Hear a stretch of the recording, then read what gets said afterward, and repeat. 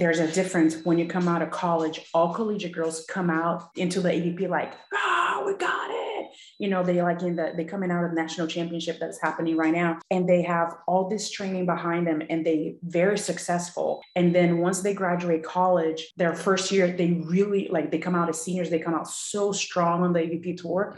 But after 2 or 3 years, they fade away because they don't know how to keep up with the professional training that they've had. Hey, everybody, and welcome to the Better at Beach Volleyball podcast, where we learn everything we can about playing and coaching beach volleyball. As always, you're welcome to visit our site, betteratbeach.com, where we have a number of ways for you to get better. We have online training programs that take you step by step through tutorials and drills where you can fix your passing, setting, arm swing mechanics, attacking, defense, and serving and blocking. You can also download our 60-day max vertical jump program. If you've ever asked yourself, am I really doing this right? Am I playing with the best technique, the best strategy, and where do I go for answers? That's what we do. We help players erase bad habits, get more control of the game, and learn high-level strategy. We would love to see you at any one of our 7-day training camps where you can hang out with pros and get over 40 hours of training and playing at beautiful beach resorts, including St. Pete Beach, where our today's guest, Lima, is actually running a fantastic company. It seems like she's running like 9 different companies. So I can't wait to actually talk to her about it. She's a longtime pro, a fantastic coach, entrepreneur that is from the outside, at least can't wait to dig into it. Looks like she's crushing it and creating opportunities for coaches and players everywhere. So we're going to talk to her about that. And as always, if you want to support your sport, beach volleyball, always support the creators and the people who are putting it out there and creating audiences and creating new things for players and enthusiasts to enjoy, because that's where the bigger companies with big monies that can blow up our sport, that's where they look. So if you love this podcast, go ahead and subscribe to it and give us a 5-star rating wherever you are. And if you really like the episode, go ahead and share it with the volleyball players and coaches in your life. Without further ado, Lima, welcome. What's up, girl? Hey, what's up? I'm a former player. Yeah, but can you be a former player and still be able to absolutely crush all of your players? Do you feel like you have to pat them on the butt a little bit sometimes just to knock the confidence down one step? I don't crush all of my players, but I can still teach some lessons like on the court. Let's just say that. Nice. And now I did a quick glance at BVB info, and it said that you've been playing since you were 15 and you started playing in Brazil, right? Mm-hmm. I started when I was 15 in Brazil indoor, and then at 16 I started a little bit of beach. So I was playing beach since 16, and then I came to college and didn't play for like 2 years, and then I found the beach community in Lafayette, and then I never stopped playing beach. But Louisiana beach volleyball, we're just playing games and leagues and tournaments on the weekends. But after I graduated from college, I went straight to the AVP. That's unbelievable. I think for people who are making, now for the women's game, players who are able to make the transition from college to AVP quickly, mm-hmm.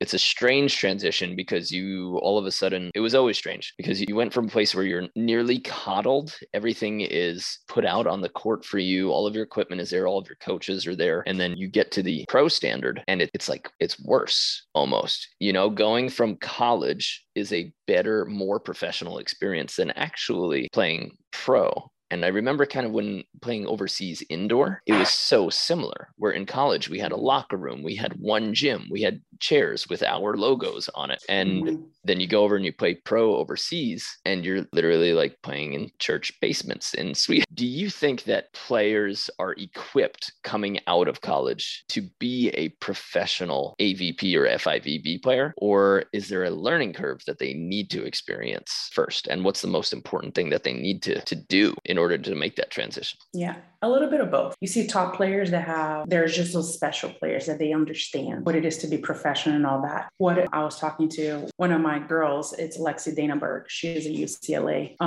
And I told her there's a difference when you come out of college. All collegiate girls come out into the AVP like, we got it. they like they coming out of national championship that's happening right now, and they have all this training behind them, and they very successful. And then once they graduate college, their first year, they really they come out as seniors, they come out so strong on the AVP tour. But after 2 or 3 years, they fade away because they don't know how to keep up with the professional training that they've had, just like you mentioned. So I said the difference is going to be the ones that understand that this is how you're supposed to train. Now, when you go pro and you're like, hey, let's get a group over here and do triangle setting and then 2 sets to 21. That's not pro training. Pro training means you find a coach, you figure out how to find your way, but you find a coach and you train with that coach as much as possible, understand, or get a group of girls. Sometimes it's better to have 4 or 6 girls and you have the same coach and you guys are able to afford. There's a program built for you. That's what I try to provide over here for my guys, but especially for my girls, that they actually train 5 days a week. And like I said, I try to give them everything they would need in their career before, they get out there. And some have done it alone and some came straight to college to me. So they don't know the difference yet. But when they go alone, if they ever go alone over there, they're going to be like, wow, we had a lot. I just had a conversation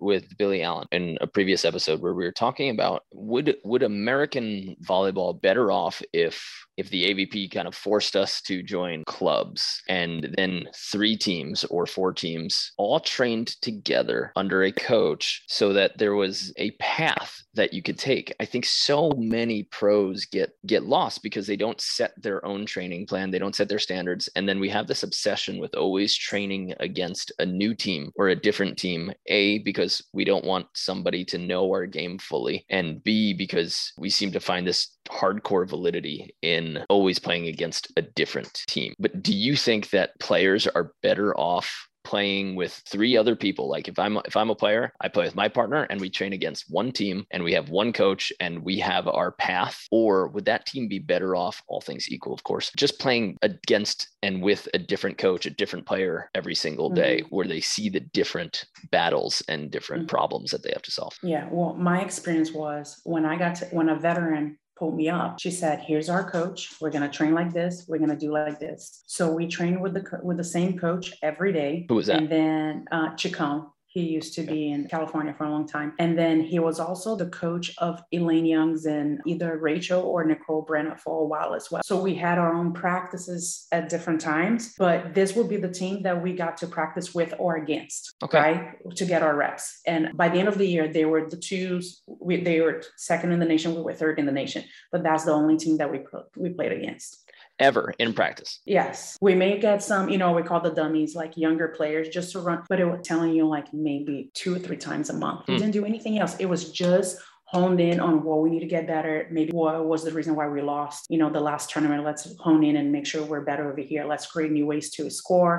We kind of knew our bracket a little bit, so we would like plan on like, this is how you're going to play against so-and-so. You're going to do these things. So I didn't become a professional until I had that. And then from that on, that's what I try to create for myself as a player. I always got a coach. I want to organize practices. I didn't care who I was training against. It was about me and my partner creating us, and then we'll bring somebody like a team for one day, just give us that. But at the same time on the AVP back then, we played 18 tournaments a summer. So we practice playing at the highest level. Next week, I'm applying at the highest level what I just try to fix during 3 or 4 days of practice before we travel and play again. So I believe like if everybody would have a coach, the level would be so much better. So think about how many girls by middle or end of the season, they all taped up, they got back injuries, they got shoulder injuries, they are overtrained because they go Monday through Friday in California or whoever, even over here, if they don't have a coach, playing. Like you can't sustain that an entire year.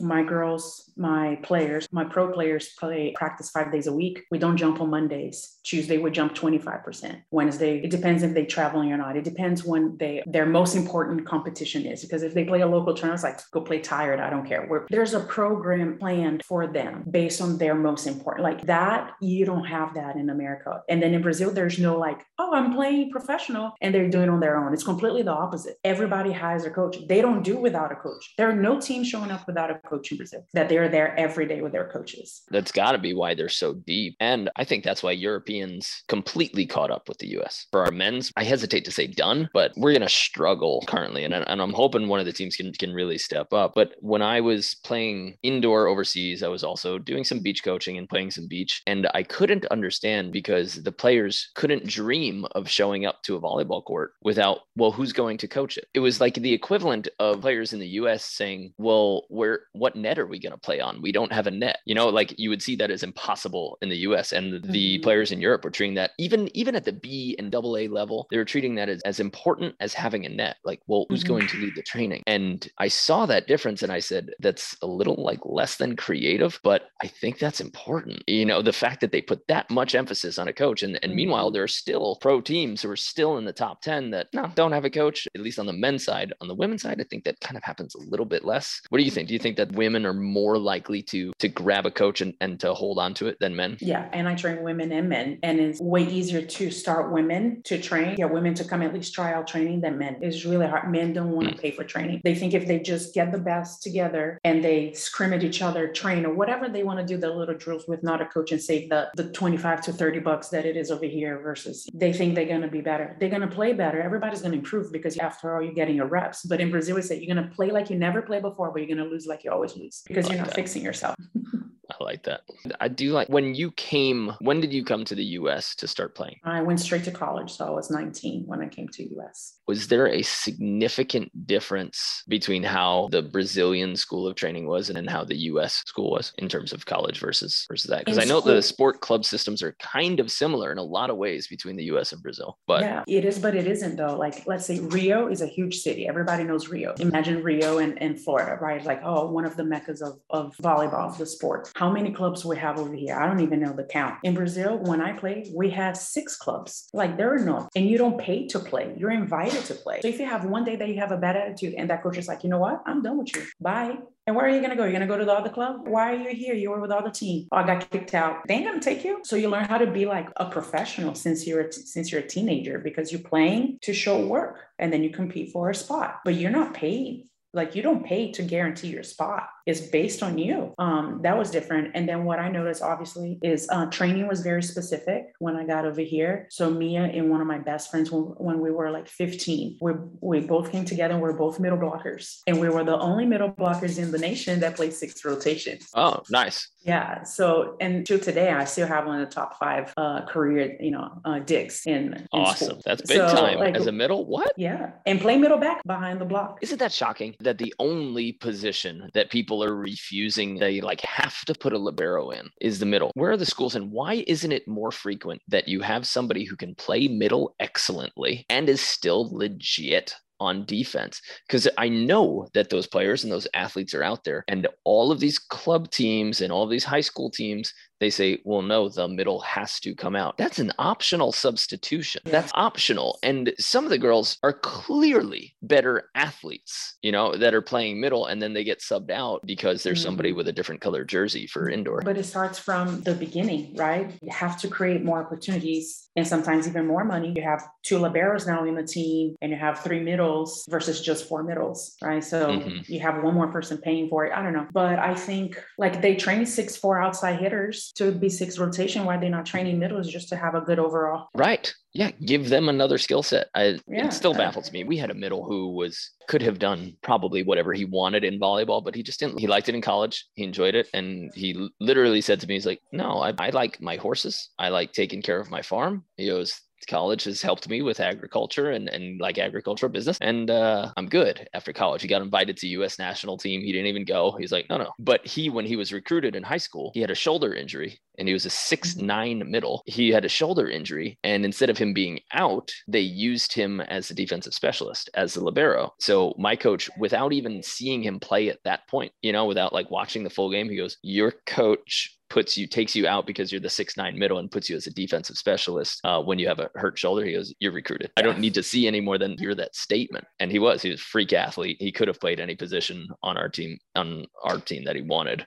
He just ended up being so quick to the pins and so big. Back to getting to the next level, going pro for the volleyball players who are coming out of college. I know that in your program, you see a bunch of different levels. You focus right now on some of the pro players who are already AVP caliber and people who are just pushing that edge, who are in the qualifiers, have the ability to get into the main draw circle. What do you think? What are you seeing as the 2 most important attributes, and they could be mental or physical, but the two most important attributes for getting to the next level? It has to be let's just say your maturity for the sport, because it comes with the mindset. Being mature, not just like, oh, I pay my bills or I take care of my life, I do whatever I want. I can do whatever I want, like not in an attitude way, but like, this is my life and I can do all this, but can you handle everybody when they start, they have like leaps of getting better, like the most improved player, right? I got that. I went from being like 8th and 9th in the nation around that time. And I jumped in one season for 3rd in the nation. I got MIP, but like,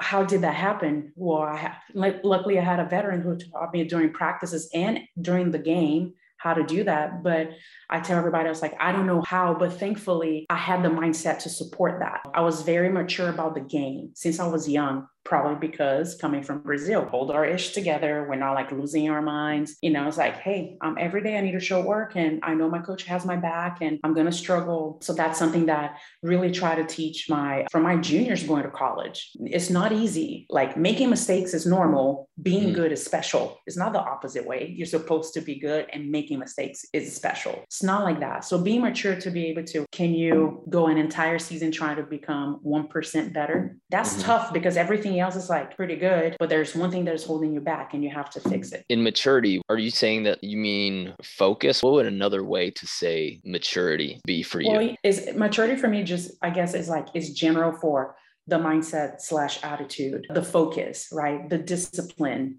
It involves all the untangible things that you do in volleyball, right? And then another thing that makes a huge difference, that when you become a pro, like for me, it changed my game when I had a coach and a strength and conditioning coach and putting in work off the court. Like it's not just train. Everybody trains in the whole entire world. They can get 5 to 20 practices a week. That's not going to make a difference. But are you intentionally doing conditioning? We call physical technical drills, like kind of like what you saw what we were doing, right? When you came train. Everything's footwork or volleyball movement based, but with a physical, like additional challenge or a weight vest or something. Sometimes we include balls, sometimes we don't. And plus we have running and conditioning. Like conditioning is what you watch, kind of like the circuits, and then running sprints. And everything is like the intensity goes up and down depending where they are in the season and upcoming competitions. That I learned from my coaches as a player, and I kept on like brainstorming with them. And now I can call them and be like, help me out. How do I build this for my team? And that made me a pro. I was already training. I was already playing tournaments. I was already having pretty good like miracle fifths with Angela Lewis on the AVP. But then what got me from fifths to 6 semifinals the next year in a final? A full-time coach, the ability to handle training at a much higher level and failing at a much higher level, which for me, I love challenge. So I embrace that. And also, if I didn't have the conditioning to sustain the amount of training and the physicality, like, yes, we all want to improve our vertical, and you will improve your vertical until you get to the point where, at your career, you're improving your vertical at 1%, at 5%. You're not improving your vertical like from the beginning of your career to, you start with like, especially guys, I don't know, like 22 inches and you go to 40 inches in the matter of like 3 to 5 years. But like you're at that 1% but can you sustain your best jump the longest an entire tournament? That is conditioning. As far as like the most important attribute, I feel like you're saying the ability to plan out a season with practices and training. So almost if we dial it down, like if we brought it back into its simplest form, like the person who can plan the best, and design a real season might be the person who is to the next level faster than somebody else who might just be playing. Would you agree with that? Is that kind of what you're saying? I'm so passionate about that stuff. It's just hard to pick too, Yeah. Because I'm thinking, and maybe because I'm already thinking it's like you have a coach and this coach is doing this conditioning. If I put work on this outside stuff, which is the outside work, everybody lifts, but some people skip, but the conditioning makes a huge difference. And if you can do the untangible things, working on yourself to be more mature, aka develop you as a person to become the player that you want to become. What's one actionable thing that somebody could do tomorrow? One actual thing that they can do tomorrow to live what you're saying? Like hire a coach. Step one, hire a coach. Boom. Figure it out and hire a coach and be like, can you plan a season for me where I'm not going to get burned out? We're going to work our best not to get injured. and you're going to get me in shape. That's huge. And then on your own, you're going to have to probably hire I would say a sports psych or get a mentor. Hey, could you be my mentor? I would love to talk mindset with you. I'm struggling at this. How can I make this better? And then have weekly or bi-weekly meetings. That it was also something that when I became a pro with all this system, they told me, you need to get somebody to help you with your mindset. And not because I needed my mindset. I think mentors are difficult to find. Like they hide themselves. There aren't too many who announce themselves as say, hey, we're available for you. You do it. I do it. There's a few other people who are putting themselves out there. Sam Pedlow, Dustin Watton does it for indoor. Josh Binstock in California. Josh Binstock is now doing it even more and more. And these are people who are shouting, and we have to shout so repeatedly, like, hey, we're here if you want help. If you're not paying attention to one of the 5 of us, then I think it's so tough for people to actually find somebody who it's like, hey, can you lead me? It's almost like mentors have to find their students and seek them out when it should be the reverse. But then when you're looking out for a mentor, it looks like there's, hundreds of thousands. So how do you choose? And I think that's a difficulty that a lot of people run into, of finding that person that they want to guide them through their at least a part of their season or their whole season or their career. When that would be the fastest way to get better. Yeah.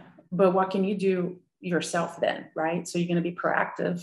So the first AVP that I had, this veteran in Chacoma as a coach, I took on myself to read books, the Mind Gym. I luckily got introduced to Mike Gervais. I had a couple of sessions with him, but then everything else was on my own.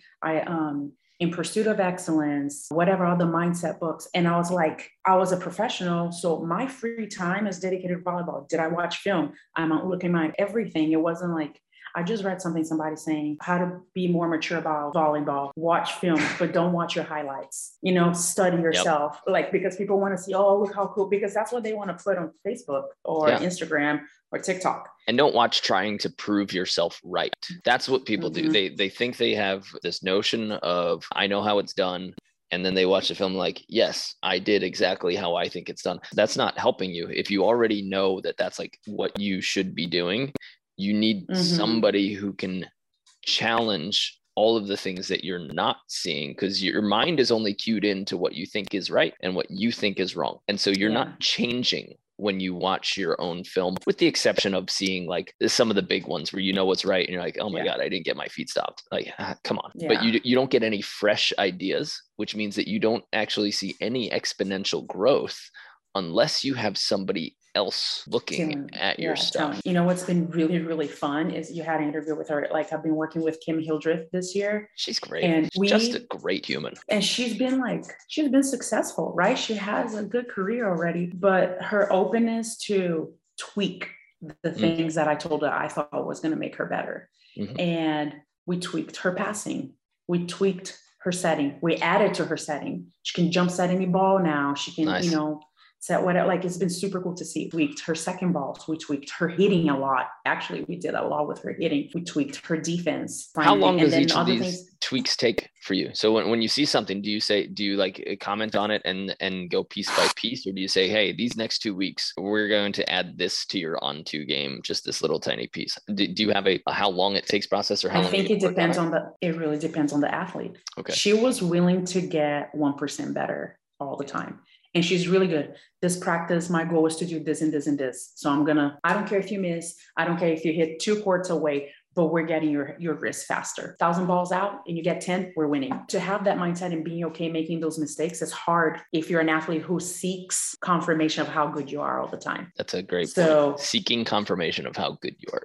That's a thing people need to watch out for, but you don't know when you have it. Maybe this conversation will make people think, like, maybe it'll make them think. That was cool. You know what I mean? Like, it's on her success. I tell everybody, guys, when I coach, you see me, like, I coach passionately, like a good Brazilian does. I'm there with you guys in practice. But I said, I've done it. I want you to get it before I got it. Your success depends on you, not on me. When you're coaching, and maybe it can come from your history too, but what technique do you think people get wrong the most, as far as like across the board? If there's one thing that the most people think that they're doing right, but they are doing wrong or not at its best form. What skill do you think that is, or what part of a skill? Well, I love setting. I need and pick setting. Most of my players, when they go and play with other players, they're like, whoa, their sets are so different. Really like the slow moving, slow peak. We're not carrying, but it's just making the ball moving the same tempo. So I say, you got to nail the tempo and the peak, and then location will come, right? So if the ball's moving consistently all the time, you as a hitter be like, I got time to take a step in. I got time to take a step out. But if the ball moves here, here, here, and it's different times, and that's when you're rushed. So now you don't know as a hitter when to take off.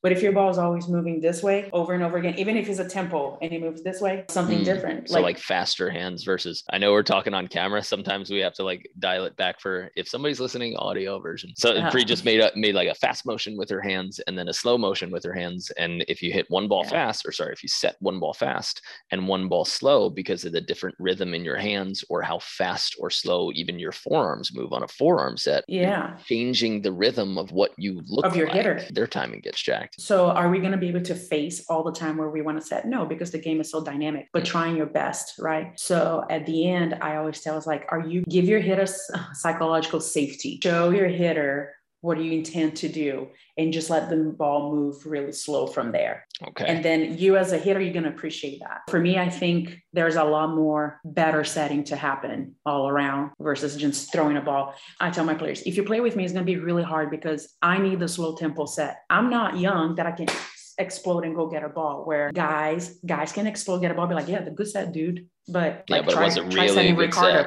Yeah, you just recover from that, It's not like you recover from it and it looks like you could still hit hard because you're jumping high and you're strong. It still masks itself because that's repeatable over 100, 1,000 sets. And that's what I say, simple is repeatable. You want to show consistency. When you see Ricardo set, it's crazy how even when he's running, falling, standing still, the speed of his forearm lift stays exactly the same. That's exactly like he'll be falling, he'll be on one leg, about to land on his knee, and that platform, that slow platform just still moves in slow motion. And you're like, it looks like, when they put in an action movie and somebody's like shooting and diving at the same time, and they always put it in slow motion. That's how it looks like when he sets or when he's falling or diving. Is he moving fast or slow? I tell my juniors, I say, you're a ninja on the bottom, like move your feet really fast, but you're dancing waltz on top. Then another thing, if they're falling, I say, we call it holding the baby. Have you ever seen anybody fall with a baby and put the baby down to hold themselves? I see people like pools and on the beach playing volleyball with beers in their hands. I've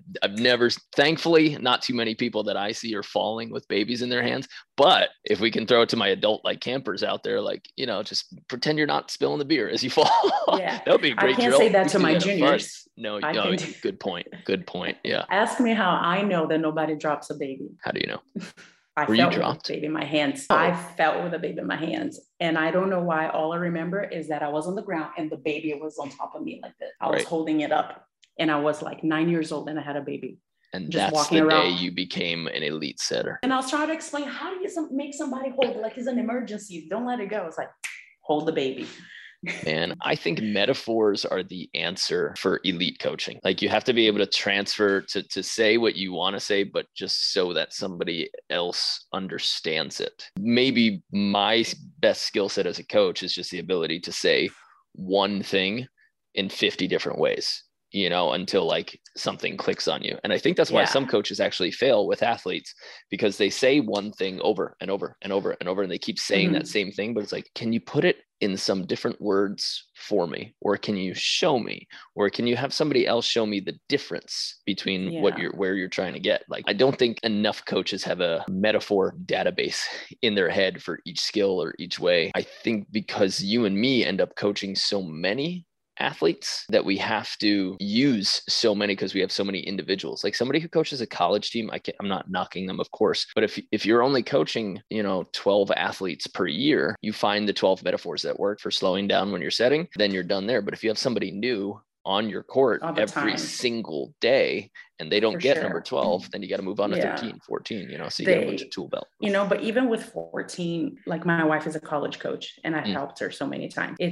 We still, her, and when I helped her, we still got to find those ways. And because when players are younger, they forget, they don't sustain and retain everything. So if we're like on season and we got like, okay, we honed in on this type of technique and then we're building out the techniques. When you try to apply in the beginning of the season, they might have forgotten and we have to review that. So, and same thing with upcoming pros, like or my juniors. I know I taught them, but they don't sustain it and retain it. So I have to have a little reminder. Hey, remember that practice isn't this? Hey, let's get 3 reps this way so we can move on and do this new thing where you can apply. But I joke with my players, like, you chose me to be your coach. I try to speak, all these languages, but after 3 months, y'all need to speak pre. Once they understood, once you got them to understand what you're trying to say, then you can say it however you want. That first border that you have to get past in order to do it. Yeah. I have 2 former indoor setters that I coach. One is Kim and one is Kinley Adams. So like early wrists or early hands or get your wrists ready, cock your wrist back, whatever it is. So we've been finding. And then it's like 2 or 3 months, one thing works, and then all of a sudden it's gone and we need to find it, but we're saying the same thing, but then with somebody more experienced as Kim, she finds it right away and she sustains it longer. And now we found one that I think like is helping Kinley and she sustains longer. It's more talking about her hands versus her wrists, to be able to set. But that's what I tell them, say, hey, whatever, if I forget your cue, remember when I say that, it means this to you. So I try to help them, and that's why I think it's so important to take notes on your practice, which I did. You become a student of yourself in the game. As you saw, we have water and notes. They don't go just to water. They're supposed to go over there and ride the cue, or, if I have my players who also coach for me, ride the drill, they're going to remember better and the goal of the drill or what do you need to get better and what are you adjusting, what are you not adjusting. So we always do that. When you write that, when you have them write in their journal, because I'm actually trying to develop a volleyball performance journal where it's just prompted, you could let it. So it asks the questions that every coach would want them to answer on a water break and after practice. But would you have the tips that they want to stick? Would you have that just for that day? Or would you have a section of like tips you want to stick? Or is that the entire journal? Is the entire journal just made of tips you want to stick? Yeah, that's kind of like that, because some days you're going to struggle with, some days that go back. If I'm not there, hey, this past match, you struggle with this, go back on your notes. Okay. If we're learning something very new or very important, I tell them to put a box. So then when you flip, you're going to see it. And then there's something that I love that I said is one of our sequences that we call when I am tired. And then you're going to be, when I am tired, I don't move my feet. When I am tired, I don't adjust well to my set. When I am tired, my arms are not early to pass, so they start learning themselves. Like, that you take 1 or 2 reps, like, oh, I'm tired, I need to work hard on this. But younger players or less experienced players, they can be older, but they have less experience at the high levels. Like, we got to catch when I am tired a lot faster, not after 7 points.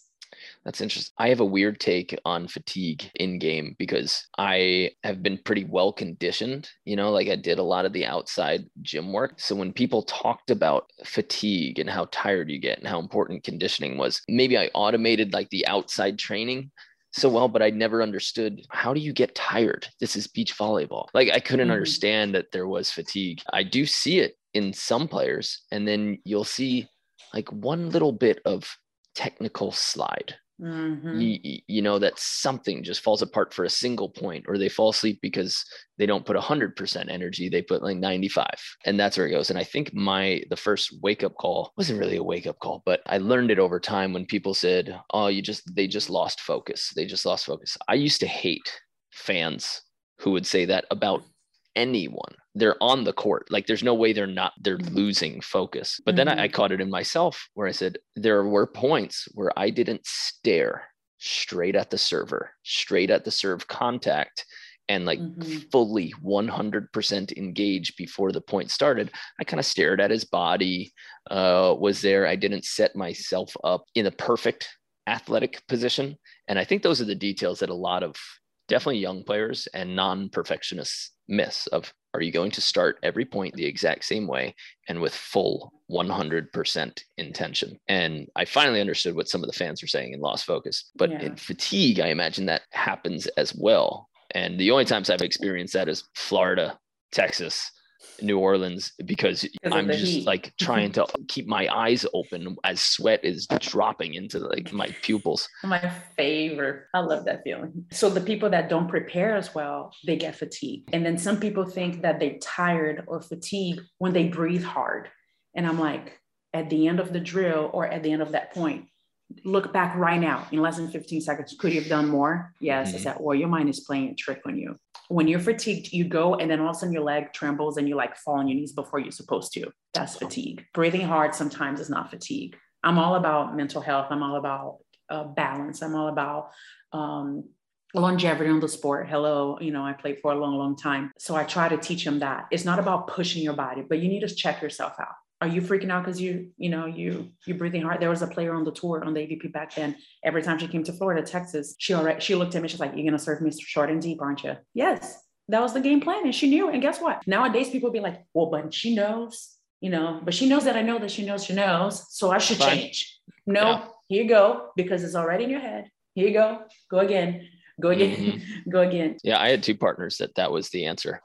Serving short long enough, and we would crush for a full set, and then it would get really tight in the second set, and if it went to a third set, we were in trouble, and the tour knew, because it seemed like this happened match after match after match. And it almost seemed like the whole tour was just like ganging up on you because everybody did it. So if we won the first two, the third team was like, thanks, first two teams. For local tournament players, I think that's valid. That, hey, if it's not working for you in pool play by serving the person short, but you think that's the right strategy, you might meet them first game of playoffs, second game of playoffs. You might come back against them. And now with this new stupid modified pool play, I will go full throttle on saying that is the stupidest way to run a tournament and gives nothing in terms of rankings. You might as well just not rank anybody at all. But that could be one of your valid points, where now you're modified pool play for a qualifier. So, hey, you're going to run into this team again if you make it to the quarters or the semis.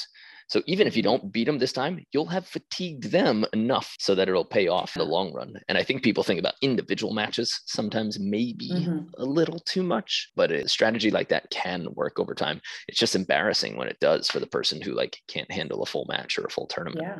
But it comes down to the training. Yeah. You can play all the volleyball you want in the deepest sand and play volleyball. Are you training? Are you working on your skills to be efficient of how you get to that ball, how you push off, how you're going to get your footwork over there? So, the entire time using more energy, you're not efficient.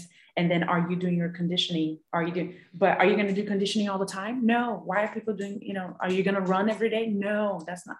You have to get a professional to do that. Once I had a professional, and then I learned from my professional coaches, then I was able to build this, and obviously I've had less people or less investment and slowly growing my pro program. And then this is the year I'm going full throttle with them. And I said, we're doing this. You guys are going to do what I did when I was playing my best volleyball. And it's been really cool to see results. I think people forget a very important point in terms of conditioning. Your body, the more you do a singular movement, the more your body figures out how to do it better, faster, easier, while costing less energy, actual less calorie burn, the more you do a similar movement. So if you're going in there and, for all the dudes out there who are chucking through bench press and burning all of their calories, on a bench press and on hardcore shoulder presses, it's you could be utilizing these calories towards building a pathway that will make this movement easier for you during matches. And when you do get so fatigued, hey, guess what? Your pathway is built. So your body will default to that instead of some sloppy other movement that wasn't ingrained every single movement. Yeah. And I think every time I see a Brazilian training on Instagram or one of those, it's all those movements. It's nonstop step shuffle. It's nonstop step outside. All of their movements is not just erratic movements or jumping in random directions. It's so close to how they would move in the game. And there's so much movement in between touches and a lot of drills, but they also have a million touches of practice because they got 9 people coaching them. I just show my players a picture of my coaching staff in 2011. I had a coach, an assistant coach, 3 arms, and a ball checker. Incredible. Gosh. And Lucas, who's taking your classes, he's in Brazil, it was costing him $50 a month for that, for training every day with that many people. I was just dang, It should be the answer for every American, like to go down there and use the exchange rate and get 1 million touches per practice with perfect conditioning. Somebody can come up with a better company, a better way to train and help players sustain their living up here, because that's the hardest part is, I want to commit all these hours, but I don't have the money to be able to pay rent. Florida's cheaper. I provide group training. I have partnership with chiropractors, who you got to see him too. Other companies, anything. I call my Optimum Beach team. So like I have chiropractors, massage therapists, whatever you need, everything at discounted price, because I feel for the pros nowadays where they don't make the money that I was able to make when I was playing. So I want to try to, like, you might train in a group, but you are going to improve. Like, I'm not going to show up like I don't care about you. I'm more devoted. I feel like I'm more devoted to your volleyball than you are sometimes. I tell them all the time, you're going to, like I said, your success is with you, because I'm presenting everything to be success's. So that's on you. I love the program that you've got there, and how many options players have for health, for body work. And, you were the first person that I called when I was like, hey, I know elite athlete, elite coach, you're going to like take care of your body. So there's gotta be people, here who are doing good body work. And as soon as you recommended your place, I went there, signed up for an appointment, and if I were a physical therapist or if I were a chiropractor, I think the elite athlete population is probably the first people that I would start trying to get on my side, or I would just sponsor them, because people trust them. Who do you go to? Like, people actually will seek out, they seek out their friends and advice, but more often people will ask us, who do you go to?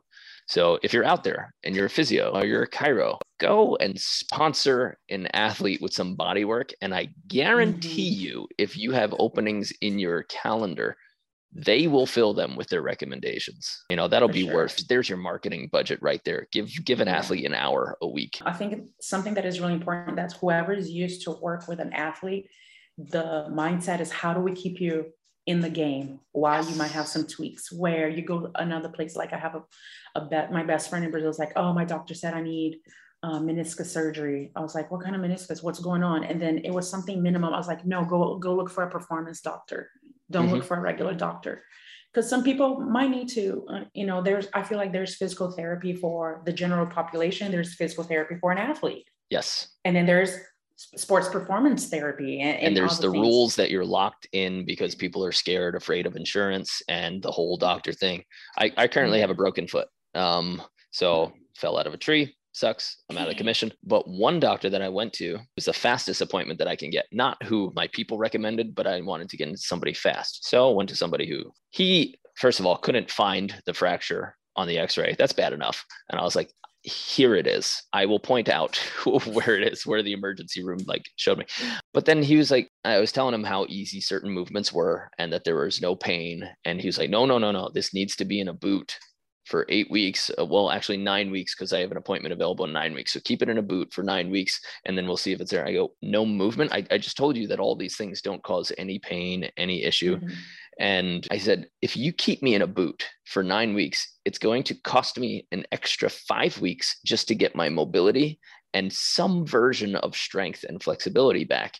I go, so now you're telling me with your advice that this is going to be a 14-week situation when I know that my people can get me back in 6, 7, if I take care of it and eat right. Yeah, total. And, I'm connected with a bunch of people. So I said, this is what he said. What do you guys think? And I've been through enough injuries where I know that this was BS.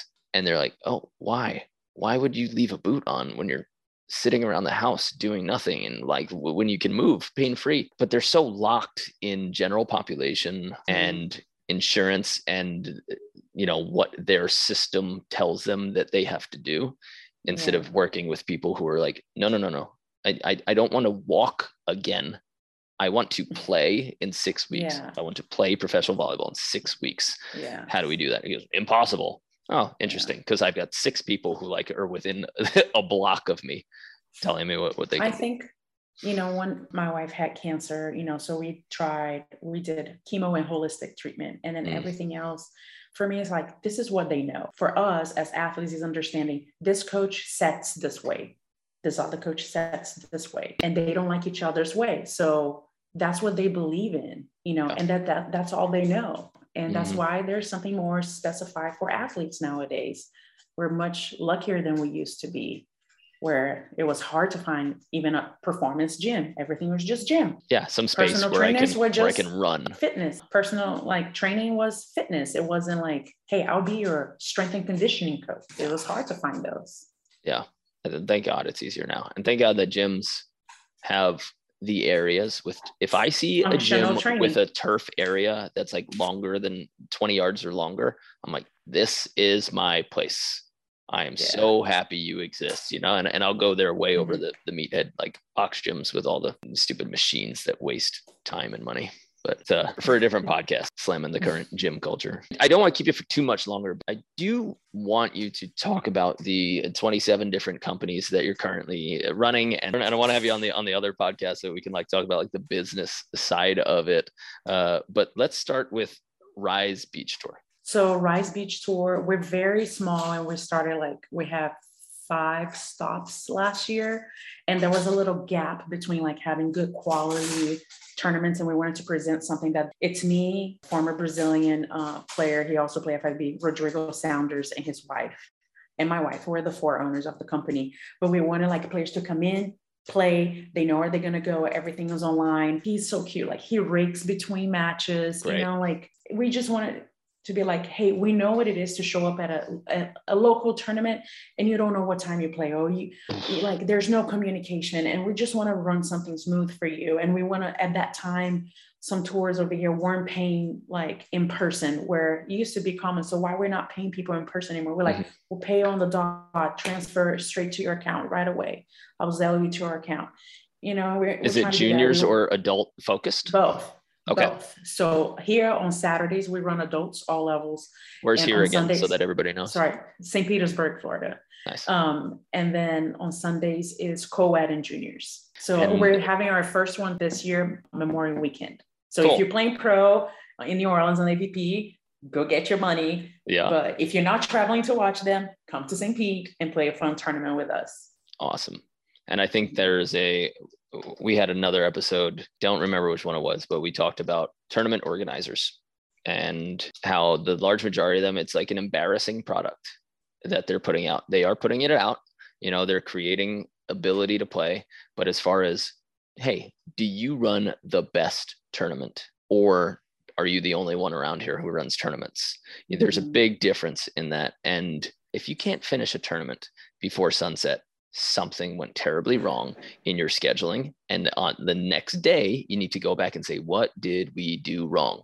Why did our finals have to be played in the dark with, you know, third through first splitting a check? That to you should give the first place prize money to every one of those teams, because you didn't do your job as the tournament organizer.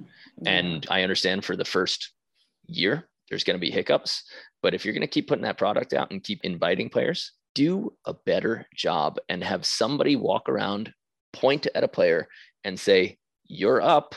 If you don't start your match in 60 seconds, you are out of the tournament. People just aren't mean enough to be able to do that.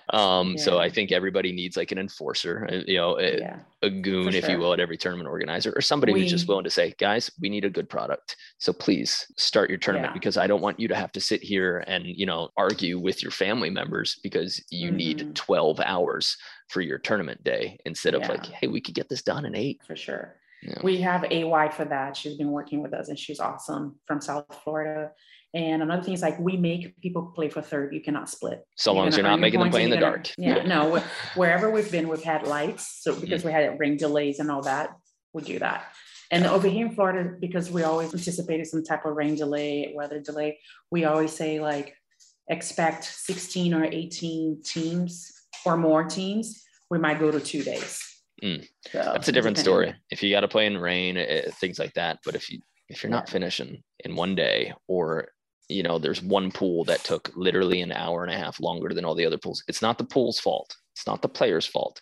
It's who's ever organizing the tournament director. It's got to be their fault. So I want to put I'm leaning on tournament directors, and I want to put some pressure on them to run better, easier, faster tournaments that people can predict. And, you know, you're not sitting around out there. Challenge accepted. Nice. I like it. Rise Beach Tour. Next, Optimum. You have clubs in multiple states You have a strong online presence. So what is everything that Optimum Beach Volleyball includes? So Optimum Beach started as, I've always had I actually only had 2 or 3 juniors, and I had 2 or 3 adults.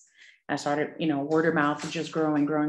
Long story short, when my wife went through cancer, it kind of folded, and I just I built it to something like having more kids, more groups. And then I had to, slow it down again because I was her primary caretaker. And then we rebuilt it since 2016. Oh, wow. It started that long ago. 2017. We started in 2014. So in 2015, she was diagnosed with cancer. So a year and a half of treatment. And then I was back into full-time coaching and being able to build everything. And then you have dreams and you have vision, and you're like, okay, but I never knew when it was going to happen. Our adults grew tremendously. And then our juniors now, we started growing juniors more outside of St. Pete. So we're in Tampa, Tampa, Palm Harbor, and Temple Terrace. When you say the adults grew, the juniors grew, what programs does Optimum run that adults partake in and that juniors partake in? So for juniors, we have juniors beginners, juniors intermediate, and the advanced juniors is called Collegiate Recruiting Training Program, level 1 and level 2. So ultimately you want to graduate to level 2. That's who trains with me. And then is right before they go to college. Those are my highest level juniors. Okay. So that's club volleyball. That's club. Okay. Well, I don't run entirely as a club. We have a piece as a club that we travel together to 3 to 5 competitions as a club and represent the club. Everything else, I run them. I'm their coach, mentor, and trainer. Okay. I'm getting you ready for college, but in a group scenario, because I don't think playing club all the time gives them preparation. They're over there, some clubs is oh, we got you, 20 of you go, and we try to keep our accounts not huge, but not small, but we try to provide quality. We do have little big spikers, 6 through 9 year olds too. Nice. And then our adults, we have women's pro, men's open, women's open, men's AA. We're about to start a men's A. Nice. We used to have women's AA. So it kind of it floats depending on demand, and that's travel. That's focused in Florida. Okay. So that's focused in St. Petersburg in Florida for adult training and juniors training and kids training. That's awesome. If somebody were because a lot of people travel and, our camps are in St. Pete, but we're only there, a few weeks a year. So if somebody were to travel to St. Pete for vacation or just for volleyball, because there are a lot of them, could they look you up and could they just drop in? Yes. So we have available drop-ins. We try to match you up with the best possible group for your level. And then if not, we also offer private lessons. I have many coaches available for private lessons. My time is kind of hard to get in. So it really depends. And if you come with a group, we can cater to you. So, you coming with I've had that. I have Natasha from New York. She came for her 50th and she brought 9, 10 friends. Cool. And I did a training camp with them for that week. Great. So we can cater training and. Oh, that's awesome. Okay. So a group of friends wanted to go down and they were taking a group vacation. So they came to you and they said, hey, can you train all of us at the same time together? And you were willing to do that and you made their trip. Yep. Awesome. Okay. And that's all at optimumbeach.us. Is that right? Is that the website? Optimumbeach.us. Cool. Yeah. And most information you can get through our Instagram, and then you DM us and they quickly just send you where you need to go. Depending on the level or whatever you're looking for, they send you to me, or most of the things are going to go towards Jules, who's my co-director. Jules. Her name is Jules Colina. I don't know why I called her Coles. Awesome. What was her name? Dang it. Now I'm trying to remember what her name was before she got married. Ridley. Jules Ridley. And you have clubs with the Optimum name in Tennessee and in New York, and you're also doing a lot with Volleyball. So what's going on there? So I have satellite clubs. I'm a partner owner in New York, and then satellite in Kentucky and Tennessee. And Dorsey, who owns Volleyball, him and his wife own Kentucky and Tennessee. So Volleyball is his facility and apparel company, but his beach volleyball training is Optimum. Okay, cool. So what we do is a partnership there. Yeah. So what I like to do with them is pretty much coaching the coaches, and becoming a big family. So we had a club v club competition. So it's how many of your girls can come? How many of your girls can come? And we just mix them up. they're all optimum. They all have the same, they understand the same terminology or whatever we talk about. And then they play together. And it was really cool to see that somehow the way I made the teams, none of the girls that train in the same state ended up playing with each other. So we had Tennessee and Florida, Kentucky and Tennessee, and you couldn't tell they never played together. And to me, sitting back and seeing that for the first time, I was like, it works. This works. You know what I mean? Like when you get you get to play volleyball with somebody that doesn't have a system. Yes. Right? It's hard. That's like, oh, we didn't gel well. Well, you don't have a system. Mm-hmm. So either you implement the system, but as a junior, how much is a junior going to implement the system? Right. Not a lot. But our juniors, like I train them, this is a system, but you're going to talk to your teammates, whoever or your partner, whoever, it may not be from ops, and you're going to figure it out how you're going to do their system or your system, suggest our system or play around their system. Because once you have a system, you understand what's outside of the system.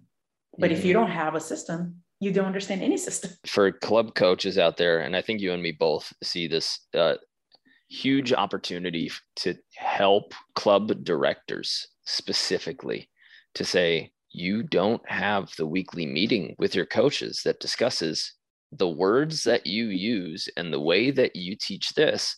And so instead of somebody being in your club for 4 or 5 years and a linear growth line, something where they progress, they grow with one coach. And then the next year, there's just this huge zigzag for the first 2 months until they learn a completely different system, way of talking, way of learning, and then they go there. So instead of this, like just continuing to increase their skills and ability and knowledge, a lot of the club directors who are still doing great things, they're just, again, not directing it, going back to players, like no mentor, no director, no, hey, how can somebody else look at my club and what would they say about our coaching when they see it? And I've walked into a lot of juniors club and coaching practices where that's exactly what you see. You just see it's sporadic, so there's no progression from being 12 years old until 18.